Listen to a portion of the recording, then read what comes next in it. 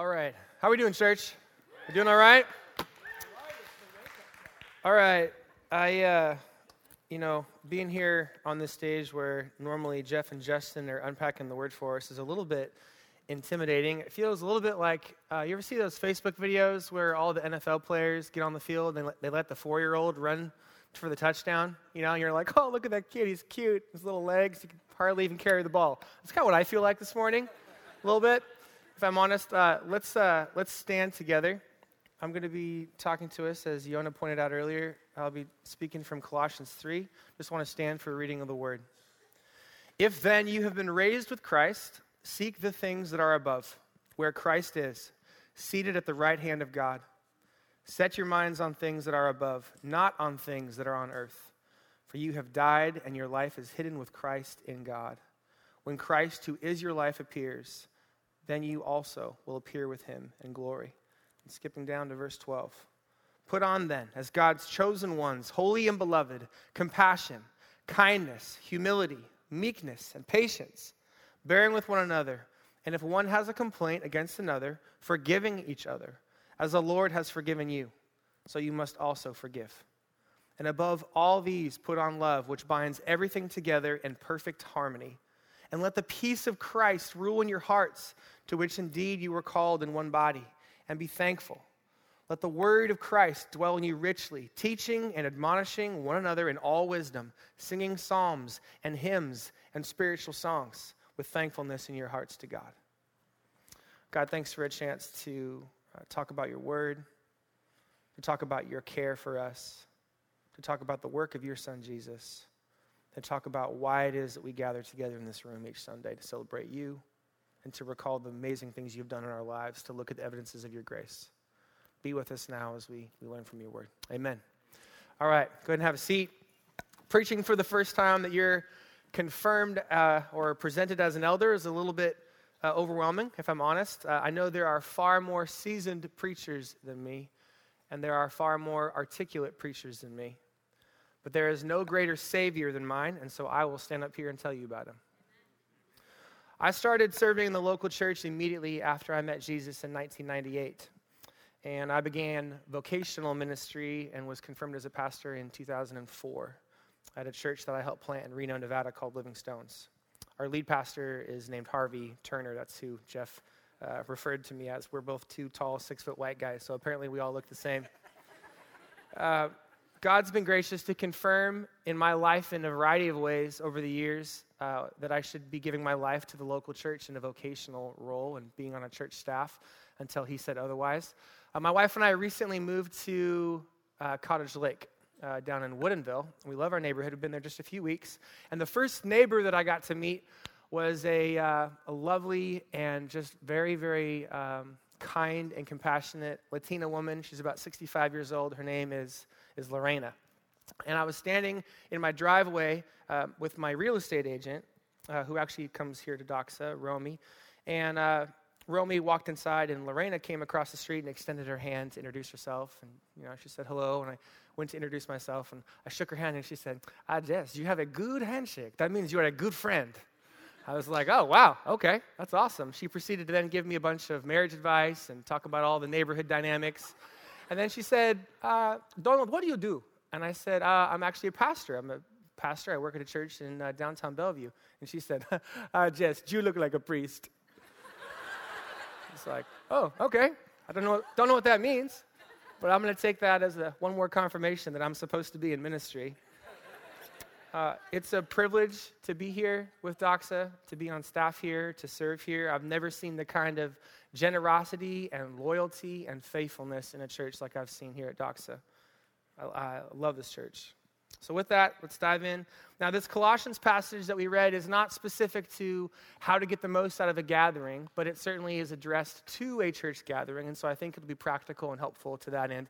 I plan on stacking what Pastor Justin spoke to us about a few weeks ago in regards to why we need the local church. Today, we're going to focus primarily on the Sunday gathering itself, okay?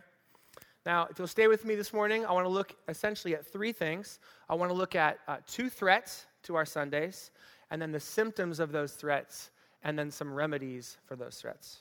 Okay? Threats, symptoms, remedies. If you're a Christian, it's no secret that you've signed up for a lifetime of this Sunday rhythm, right? Like as a Christian, it's a normal thing for us to be here on Sundays. And so for that reason, I hope that you tune in. If you're not a Christian and you're with us this morning, man, we're so thankful that you're with us.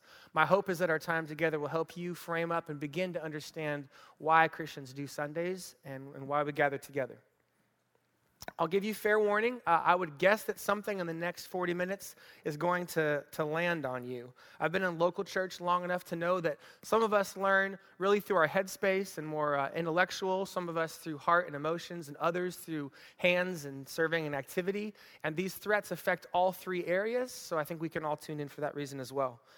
God wants us to understand, to desire, and to participate in this gathering.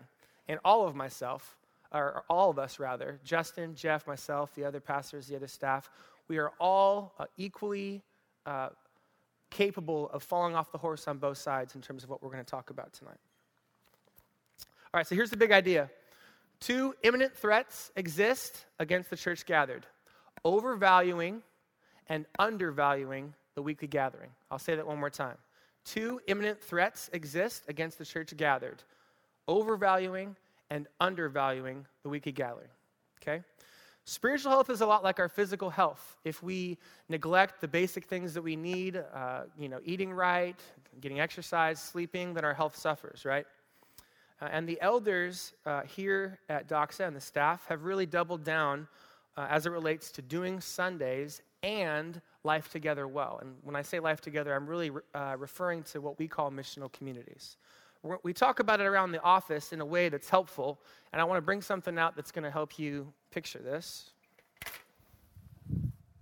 So this is a bike that a friend and I built a couple summers ago, and when we talk about our gatherings and missional communities here at Doxa, we often talk about them as 2 pedals on the bike, and that they're both important and that we have to really call our whole church family to pedaling on both sides and to being engaged and committed to both sides.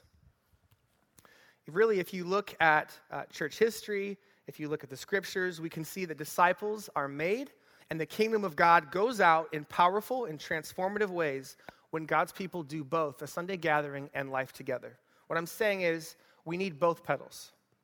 You can think of today as a look at what happens when you either minimize or exaggerate one of those pedals. So keep that picture in mind as we look at our first threat, okay? Threat number 1, we can undervalue the saints gathered. I want you to listen to some of these symptoms and let me know if any of this sounds familiar, if perhaps you've heard this in your own chest. Many of us enter this room and there's a certain analysis that begins in our minds. And so the symptom of undervaluing the gathering is hypercritical or being hypercritical. It sounds something like this. I did not like that sermon. That song is too loud. Oh gosh, they're doing announcements again. This is not how I would do things. When are we going to talk about, insert the blank, where's my favorite worship leader playing my favorite songs at my favorite volume? Does any of that sound familiar? Now, the cure for this, let's look back at verse 2, is to think of what is above. Or the way I like to put it is to ask above-type questions. Why?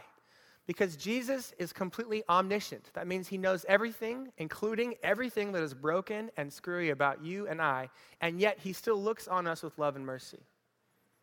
Jesus isn't sitting in heaven with his arms crossed, hoping that this is finally the time when you figure it out. Or maybe this week you'll finally prove that you actually believe the things that you say you believe. He gives us full belonging and acceptance because of his work on the cross. Amen? All right. So then what is the godly criteria for Sundays? Well, were we a warm family? Did we make much of Jesus? Did we preach and sing things that are true? Did I personally make an effort to love someone, encourage someone, to greet someone? There's nothing wrong with evaluating our time together. In fact, our staff does that together every single Monday. We look back on Sunday and talk about what was good, what was not so good, what needs improvement, what needs attention. But we are all a lot better off if that critical, nitpicky spirit that's in all of us, if we're honest, if that dies. And instead we look for the big wins and to see what God is doing. We want to have an above-type vision. What I mean by this is Simply that we're watching for God's fingerprints in our lives. It's way too easy for us to go through the motions when we come together on Sundays. If we're not careful, it's going to be like coming to the same song and dance over and over and over again. It can become dead and rote and lifeless. You're standing here or sitting here in the room, but the truth is that you're not really here. You're somewhere between completely asleep and standing in line at the DMV. The cure for this is watching for God's fingerprints. Your response cannot be new if the recognition of his grace is not new. Back in verse 15, let's look back at verse 15 together.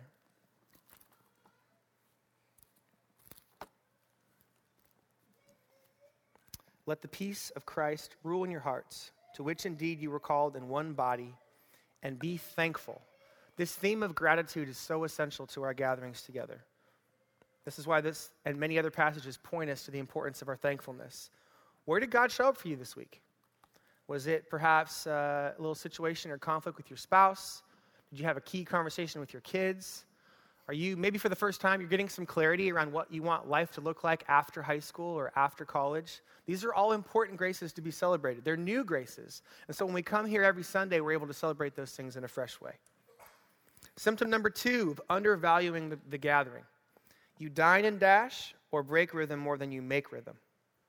So these are for the folks that, you make it here once a month. The local sports schedule or the weather are the deciding factor in whether you can make it. Awkward silence. You watch the clock once communion ends.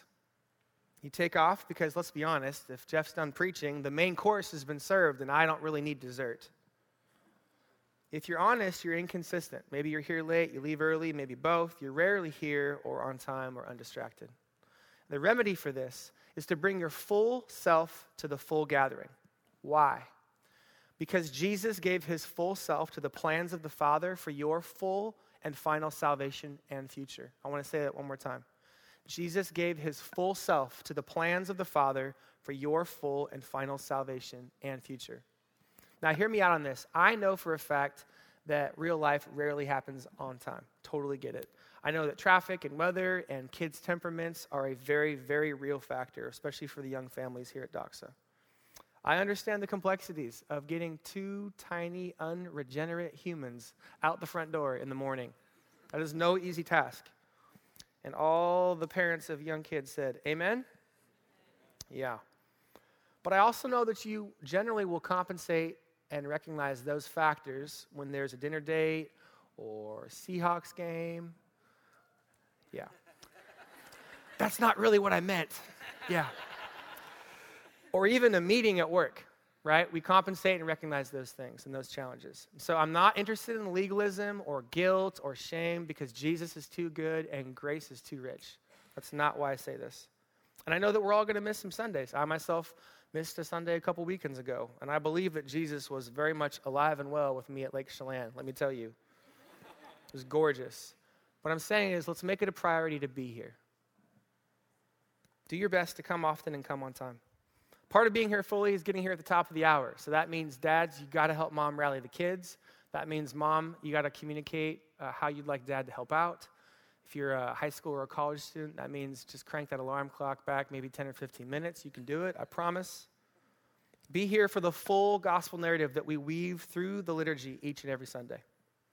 Now, I love the tribe that Doxa lands in. We're kind of the Reformed missional tribe, and if that term doesn't mean anything to you, please do not Google that term. That's about as dangerous as talking about politics on Facebook. I do not recommend that an ounce. The Reformed missional camp is known for some good things, though. We love our Bibles. We love people that don't know how they feel about Jesus yet. We love engaging what's happening in culture. But do you know what the rest of Christendom thinks about us? They think that we're weak on our Trinity. And if I'm honest, I think that they might be right. And here's why. It's not Father, Son, and Holy Bible. Now, I'll make a very strong case for why the Bible and God's Word and the Scriptures have to be central, and that ultimately Jeff and Justin and anybody else that takes the stage is going to preach from the Scriptures. That's established, and I know that we are a people that love our Bibles. But we tend to be a little weak on the side of the Holy Spirit. The tribes that do love the Spirit, yeah, they get a little wacky at times, for sure. But I stand by the fact that we can learn a thing or two from them as well. They know how to sing. They know how to respond. Candidly, a lot of them don't really care that they're going to get out of here on time. They would much rather be concerned with hearing from the Lord when we gather. I love that. For all of those in here that hold this book in high regard, if you are the kind of person that believes that the sermon is the meat and that the singing is the dessert, or that the music is the opening act and the sermon is the headliner, you are a walking contradiction. And let me tell you why. Gathered worship is essential and commanded right here. Worship isn't defined or exclusive to our singing together, but it certainly includes it. The same book that you hold up demands that you be here to sing with God's people through songs and psalms and spiritual songs. The church's songs, which are predominantly straight from Scripture, are one of the marks of Christian maturity. They are not a secondary bonus assignment for those that don't have any weekend plans. Let's not forget that God chooses to move through times of song and music as well. Think about Paul and his jailbreak. Think about Jesus at the Last Supper, singing with the disciples. Every single revival in Christian history has been accompanied by a movement in the songs of the local church. Some say, I'm just not really a music person. Okay, I get that. Here's the thing. There's no such thing as non-music persons in the kingdom. There's not. You may not be the type to sing in the car or sing in the shower or whatever, but when the family of God gathers, you are automatically and definitively a music person. God has always intended the gathering to be receive and respond, receive and respond. That's why we preach the word. We come in here, we recalibrate our hearts with a few songs. We hear the preached word, and then we respond to that truth in songs. It's head and heart. You have to have both. Christians that listen to teaching but don't respond in the ways that God has instructed the local church will eventually evolve their spiritual bodies into being headstrong but heartless believers. They'll be prone to wielding the word like a sword instead of a bridge. We need both. Bring your full self to the full gathering. This is why each week I lead worship on the stage, and then when my portion up here is done, I pop down at 11 a.m., I find my wife, I find my missional community, and I sit down and I hear the preached word, because we all need both. One last thought on undervaluing Sundays. God is present when the saints are gathered in a special way that theologians have spent a lot of time trying to articulate. This makes some of us uncomfortable, those of us that love our theology, because this particular area is not super clean or tidy. It's not easily shelved or categorized. It's not a piece of computer code. It's a little mystical and transcendent. But if we are inviting the God that created the entire universe, the God who let you wake up this morning, according to Psalm 3, I might add, if we are inviting that kind of creator into our presence and worshiping him, we should not be surprised an ounce that he is with us in a special way when we make much of him. All right, so before we flip the coin and look at the other side, let's recap. If we find ourselves undervaluing the gathering, neglecting Sundays, that pedal on the bike, then let's evaluate with above-type questions. Let's have above-type vision to recall God's evidences of grace in our life, watching for his fingerprints. And let's bring our full selves to the full gathering. You guys tracking? All right. Threat number 2, we can overvalue the saints gathered. That probably sounds a little strange coming from a worship pastor, right? But it is possible that along the way you have actually placed too much expectation on this 90 minutes. That you have leaned so heavily on a Sunday gathering that it has crumbled beneath that weight, resulting in you being disappointed, disillusioned, and maybe even kind of wondering why we're even here at all.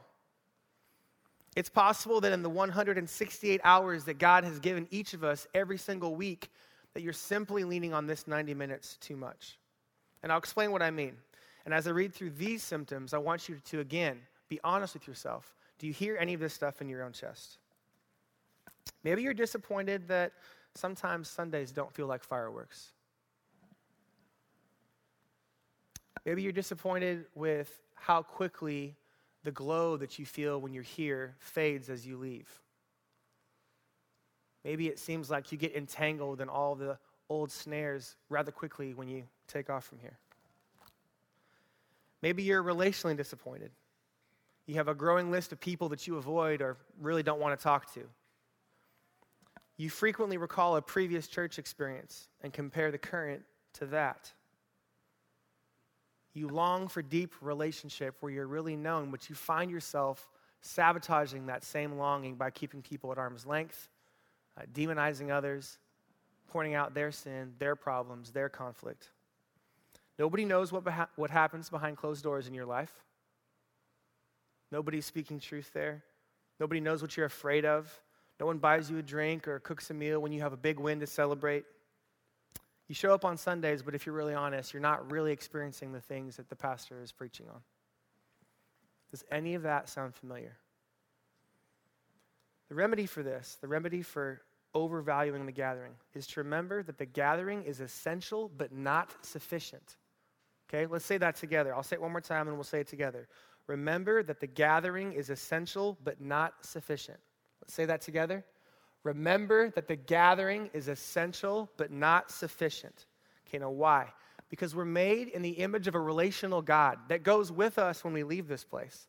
And we have relational needs that cannot possibly be satisfied by our 90 minutes together on Sundays. Listen to me. You will never find the relational depth that you need, that your soul requires, that it's hardwired into you by being here on Sundays alone. Some of you have been on that diet plan for decades in your Christian life, and you're not the exception. You need real community. Here at Doxa, that plays out in what we call missional communities. You hear about it from this stage almost every Sunday. Sundays and missional communities are the two pedals on the bike for us here at Doxa. And we will not abandon one for the other. That means we're going to allocate our resources and our staffing to try and do both as well as we possibly can. Pastor Justin unpacked this idea beautifully a few weeks ago, which, by the way, if you did not hear that message on why we need the local church, I cannot urge you more strongly to go do that. There's a difference between going to a church, which connotates a place, and belonging to the church and being the church, which connotates a people. One comes to receive, the other comes to give. One comes to be impressed, the other comes to host. One comes to critique, and the other comes to celebrate. You know why you need community beyond Sundays? I mean, there's literally 100 reasons. But I was just recently reminded of one of the many reasons why we need community outside of Sundays. Because there are so many competing voices. I was on a Bible website several weeks ago. I was on a Bible website, and I won't tell you which one. And there was an advertisement over in a big banner across the top of the website. And it read, "Be all you can be with these Father's Day devotions. A call to better oneself and try harder on a Bible website." Can you see the irony here? Can you see the disgusting silliness of that message? The message of the Bible is not that I need to try harder to do better and try and be all I can be. I don't need to be all I can be. I can be an impatient and hypercritical jerk. I can be a workaholic. I can be insensitive. I can be a self-absorbed idiot. I need Jesus alive in me, chipping away at the things that are in me that don't look like him. I need community. I need people that I give permission to speak into the brokenness that they see in my heart and in my life. The real stuff. To watch my life for me. To pull for me when I'm struggling. To cheer with me when I'm celebrating. And just be there in the everyday stuff of life. I want to say something super honest, and I hope that you hear me. It is God's design that we not only go to church, but belong to one. And that, hear me say this, inevitably, 100% of the time, that will lead to us being frustrated with somebody else in the body. You hear me say that? If you do life on life, you will, 100% of the time, eventually, if it hasn't happened to you yet, it's coming for you. You will eventually be frustrated with somebody else in this room. Can we please stop acting shocked when people in this room rub us the wrong way?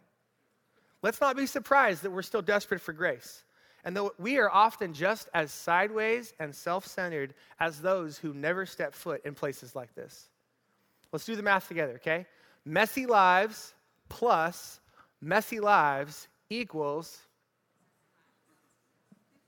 let me hear it? Lots of mess, that's right. Last service he said chaos. I was like, yeah, that's great. That's a great word for it. Real life is messy. And real life, stacked on real life, is even more messy. Here's the thing. That's okay. We have a very patient dad at the top of this family. And I'm not talking about Jeff, okay? God the Father is very gracious towards us, amen? And he walks with us and he helps us sort out these things. That's why the passage tells us to, when we have grievances, that we forgive one another. And here's the thing. It's tough. It is so tough. I planted a missional community up in Woodinville several months ago, and I'm just telling you, in the last couple months, we've got out of the honeymoon stage, and now we're into some more of the real life stuff. And it's totally messy, and it's awesome. It's beautiful. Our sin will prick and cut those that we're walking with. This is why we need these verses. Looking back at Colossians 3:12 through 15, look at all these action verbs. Seek the things above. Set your minds. Put to death. Put away. Do not lie. Put on. Bear with another. Forgive one another. Be thankful with one another. You guys all know your Bibles well here. I know that. Do you remember what Jesus said when he was asked about the most important commandment? What did Jesus say when he was asked to distill down all of Christianity into one statement? Love God, love your neighbor. That's right. Okay. Is it possible for us to love God and love our neighbors fully in 90 minutes on Sundays? Is that possible? I mean, seriously, I want you to think about that. I want you to think about your expectations for why we're here. Can we even possibly do that? No, there's no chance. This is why everyday life within the local church is the environment for working out all of the one another's that we see in the scriptures. If you're trying to do that here alone, you're giving Sunday way too much credit. There has never been a person in all of humanity that was called to God and not called to God's people. And if you overvalue the Sunday gathering to meet your relational needs, you're going to come up empty. Several years ago, I had the privilege and the opportunity to travel quite a bit with some different worship bands and an improv comedy group that was a ministry thing. And so, we went to 43 states, we drove 60,000 miles in 9 months. So it was a lot of driving. I got to know the inside of that 15-passenger van quite well. I was 36 inches away from 2 other professing believers.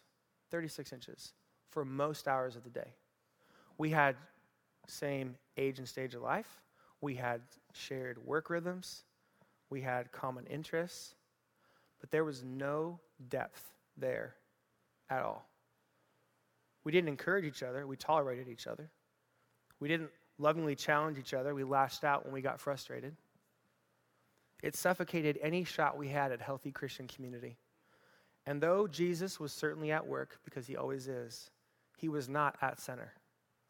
You and I need real community with Jesus at center in the everyday stuff of life. Because that one pedal, that one Sunday pedal is not sufficient. If you want to live against the grain of our culture, here's what you do. Fight for human interaction. There's evidences all around us that human interaction is dwindling. You've got automation of business transactions. You've got online communication. Generally speaking, if your house today has a legitimate front porch, I don't mean like one of those little rink-a-dink front porches that they try and slap on all the Californication homes that they're building like crazy here in the Pacific Northwest. I mean like a legitimate front porch. Your house is what, 40, 50 years old? There's evidence all around us. Our front porches have disappeared. Backyard fences get taller. And yet you and I still need real community. It's interesting. We find ways, we know this intrinsically, we find ways to sometimes substitute artificial, cheap counterfeits for the real thing. The term Facebook friends, to me, is a laughable example. Who showed up when my wife and I, several years ago, had a miscarriage?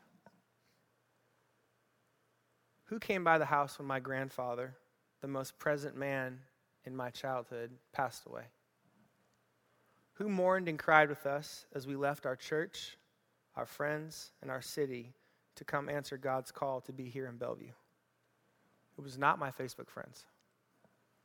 It was real people that loved us well. We are made in the image of a relational God. We cannot be starved of this basic need. If you are chronically disappointed at your walk, it's possible that you are demanding too much from this short time together, It's you're overvaluing the gathering. And there is life abundant waiting for you on the other side if you're willing to pedal on both sides. All right, symptom number 2 of overvaluing the gathering. Your spiritual life is feast or famine. You're exhausted by the time you get here on Sunday. Things are crazy at work. The week flew by. You haven't cracked your Bible since the Olympics started. You're hoping that when you walk in here, the clouds part and the roof rips off and something incredible happens because you're dry. And honestly, you just need a recharge. Gas me up, Pastor. The cure for this is to remember the long play. And like we said, to use both pedals. Why? Because God doesn't let go. He finishes the work that he starts. And to borrow a phrase from Pastor Matt Chandler at the Village Church in Texas, sanctification is a crawl, not a sprint. Parents have this expression, long days, short years. Raise your hand if you've heard that expression. Long days, short years. Usually refers to parents of little ones, right? Because those days just go and go and go and go and go. And then you blink and you have a 6-year-old, right? This is true in church life as well, I think. We can overvalue the purpose of a Sunday and think that it's supposed to be this massive spiritual calorie intake. Maybe it is. But did God ever intend for your walk to be one of starvation that is broken up by an extravagant feast every 7 days? Absolutely not. The Sunday can be a culmination, sure, or an anchor to the week. But it was never designed to be a one-stop shop where you just grin and bear the other 6 days. Notice in verse 16, he says, let the word of Christ dwell. I want you to dwell on that word dwell. This is helpful for us to remember that Sunday is a feast, yes, but it's in a much bigger meal plan. Think of Sundays as an incremental portion of a much longer journey. The reward is in the reps. Another way to look at this is that we need the time and space and reps for the full flavor of everything that Doxa is and will be to seep into us in our lives. We have to marinate on these truths. And you know this instinctively. Jeff is brilliant when it comes to missional communities. And yet, if you're in a missional community right now, if you're really honest, you could probably say that like things are a little messy. We're kind of figuring stuff out. You don't just get it all on day one, right? We need time to work these things out. It's the long play. When you think over your life, you can probably remember a few meals that were just completely epic, just totally changed your life. But you eat over 1,000 meals a year, right? And our gatherings aren't completely unlike that. We have a long and beautiful road ahead of us as a church. And there's going to be times where we so sense the presence of God that it leaves us truly changed forever. And then there's going to be Sundays where we show up, we maybe drop the kids off, we hear the preached word, sing a couple songs, we do communion, say hi to some friends, and then head home. And here's the thing, that's okay. It's okay. The rhythm and the reps of that, it's okay. The beauty of church life is found in the difficult and long-lasting commitment to a people and a mission. I want to say that again. Please don't miss this, church. The beauty of church life is found in the difficult and long-lasting commitment to a people and a mission. There are no substitutes and there are no shortcuts. So we've looked at how we can both undervalue and overvalue the gathering. Now let's briefly look at the why behind what we do. I don't know if you're like this, but ever since I was just a little guy, I have always needed to know the why behind I was doing anything. My mom says that when I was little, I would refuse to do my homework because if I knew how to do the math problem, why do I need to do it 30 more times to prove that to somebody else? Like, that doesn't make any sense to me, right? Maybe you can relate to that. So let's look at the why of the key elements of our gatherings together. A lot of these are covered in the Colossians 3 passage. He says, if then you've been raised, and then he goes down to verse 16, let the word of Christ dwell in you richly, teaching and admonishing one another in all wisdom, singing psalms and hymns and spiritual songs with thankfulness in your hearts to God. Okay, so number one, we preach and sing the word. Why? Because we need something unchanging but timely to recalibrate us, because we all tend to drift. The preached word awakens and assures us. Romans 10 and Galatians 3 say that faith comes from hearing. It's a big deal. We preach to encourage, to challenge, to equip, to correct, to grow, to deepen, to magnify, to comfort, to strengthen. There's an endless list of benefits to why we preach and sing the word. Words matter in God's kingdom. God created by his words. He leads us by his words. He defends us by his words. Mount Rainier stands in the place that it is today because God at some point spoke and said, mountain there. We balance exegetical or walking through the text teaching with subjects that are helpful for our body because we want to make sure that we diagnose and apply what God has for our people. But we're always rooted right here in the scripture because this is the authority. Amen? All right, number 2, we remember Christ's death in communion. I'm not going to spend any time on this because Pastor Justin will do so later when we head to the tables. But I would say that most of the elders here at Doxa subscribe to the position that communion is more than just a simple symbolic ceremony, but that God is spiritually present in the elements and that we experience God in a unique way when we do communion. Number 3, don't miss this one. We gather to scatter. You being here on Sunday is a part of your equipping and your training. We're here to, in part, yes, to encourage you, but also to teach you how to say and articulate and communicate the most important things that you know about the gospel. The gospel never terminates in us. It always serves a purpose beyond us. In fact, if this gathering does not prepare us to scatter, then we have actually missed the mark. Who needs to hear what you're hearing now? Yes, make sure that it starts with you. We don't need hypocrisy. But ask God who else needs that truth or encouragement. Part of gathering to scatter is that we watch our language. What I mean by that is we try to avoid using insider terms or language that people that were not a part of the community would not understand.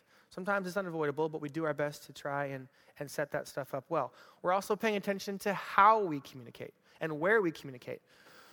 I mentioned a couple weeks ago, I went camping for the first time as a family at Lake Chelan. I mean, it was glamping, let's be honest, but it was still camping. It was a good introduction for the kids. I got a 6-year-old son and a 4-year-old daughter.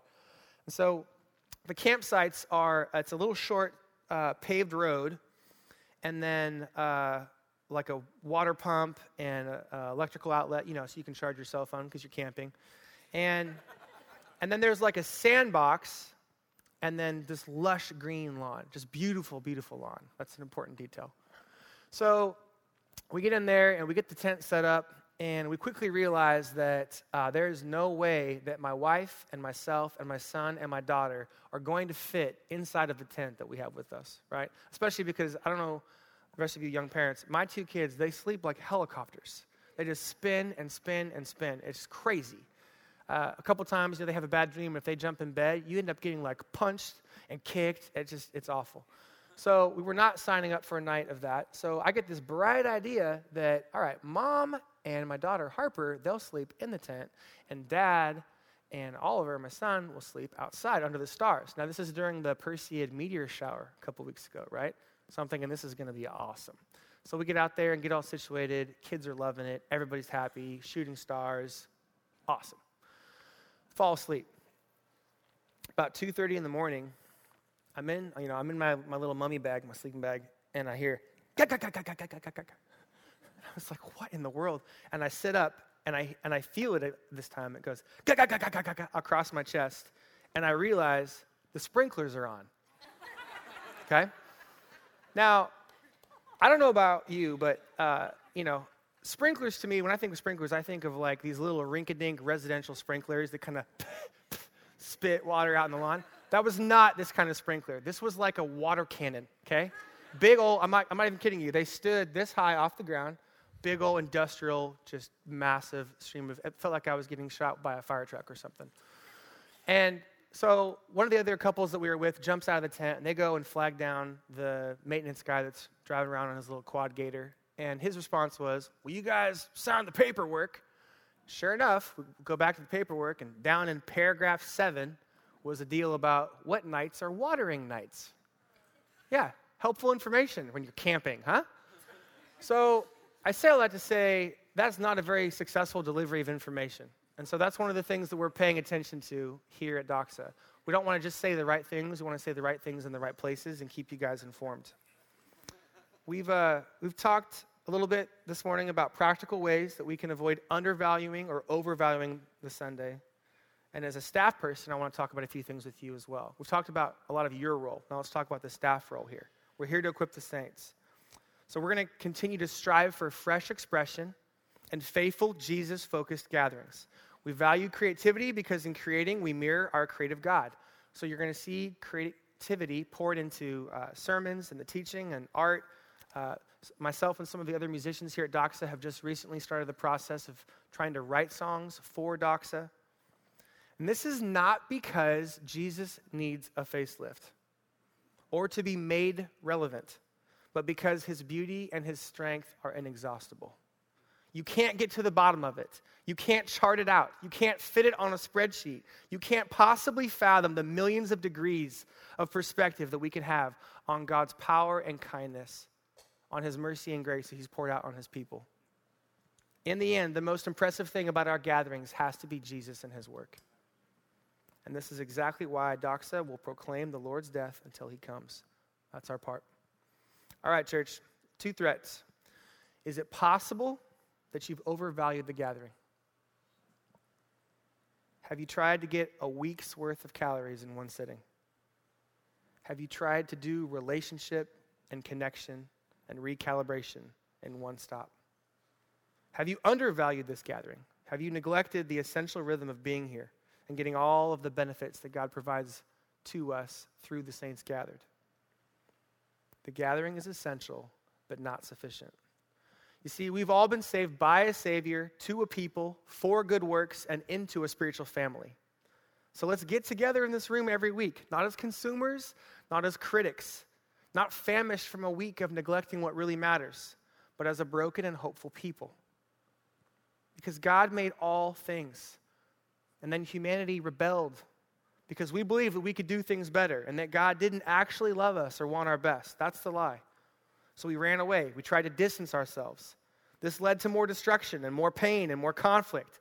Finally, God the Father sends God the Son to walk the earth and be a human like us, so that he can be our substitute and pay the price for our rebellion. His perfection traded in for our mess. His obedience for our rebellion. His sacrifice for our selfishness. And now the Father says to you and to me that if we want to be in his family forever, we only need to trust Jesus and his work on the cross. And here's the best part. Every time we gather on a Sunday, it's kind of like those little samples you get at Costco, right? I love those things. Oh man, I love those things. I will only go to Costco on Saturdays because there's more of those sample ladies out dishing those things out. Sundays are kind of a little bit like that. It's like a little bit of a taste of heaven. God is with us here and now, and the kingdom is moving here and now. But there is still brokenness in this world, amen? When we get to heaven, we're not going to be caught up in our preferences. We're not going to be wounded by others. We ourselves are not going to wound others, because the presence of that mess, that chaos, and that self-serving death will not only be powerless and paid off, but no longer present. Your life is hidden with Christ in God. When Christ, who is your life, appears, then you will also appear with him in glory. So, just to close here, our gatherings are not about our effort. It's about God's work.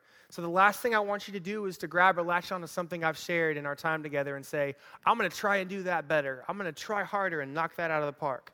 That's not what I'm asking here. What I desperately want for you to do is to look at Jesus. Remember who he is, how deep his love runs for you. How many times have you turned your back on God? And how many times has he welcomed you back? His grace does not run out. Let's remember the new graces of the past week together. Let's recall the ways that we've seen his fingerprints on our lives and recall these evidences of his grace in our life. Let's come together.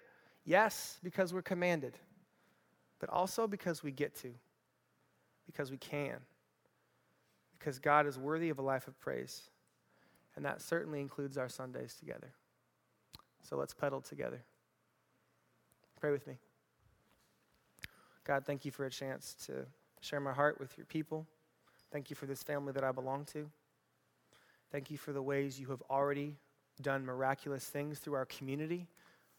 We pray that in this next season of ministry, God, that you would reveal yourself in powerful ways, that we would see you and your fingerprints clearly in our lives. Help us not make too much of this time together, and help us not neglect this time together. We need each other. We need you. We need this rhythm to help us recalibrate. We need you to refresh us and encourage us and challenge us here in this time. So do that in us and through us and for us week after week.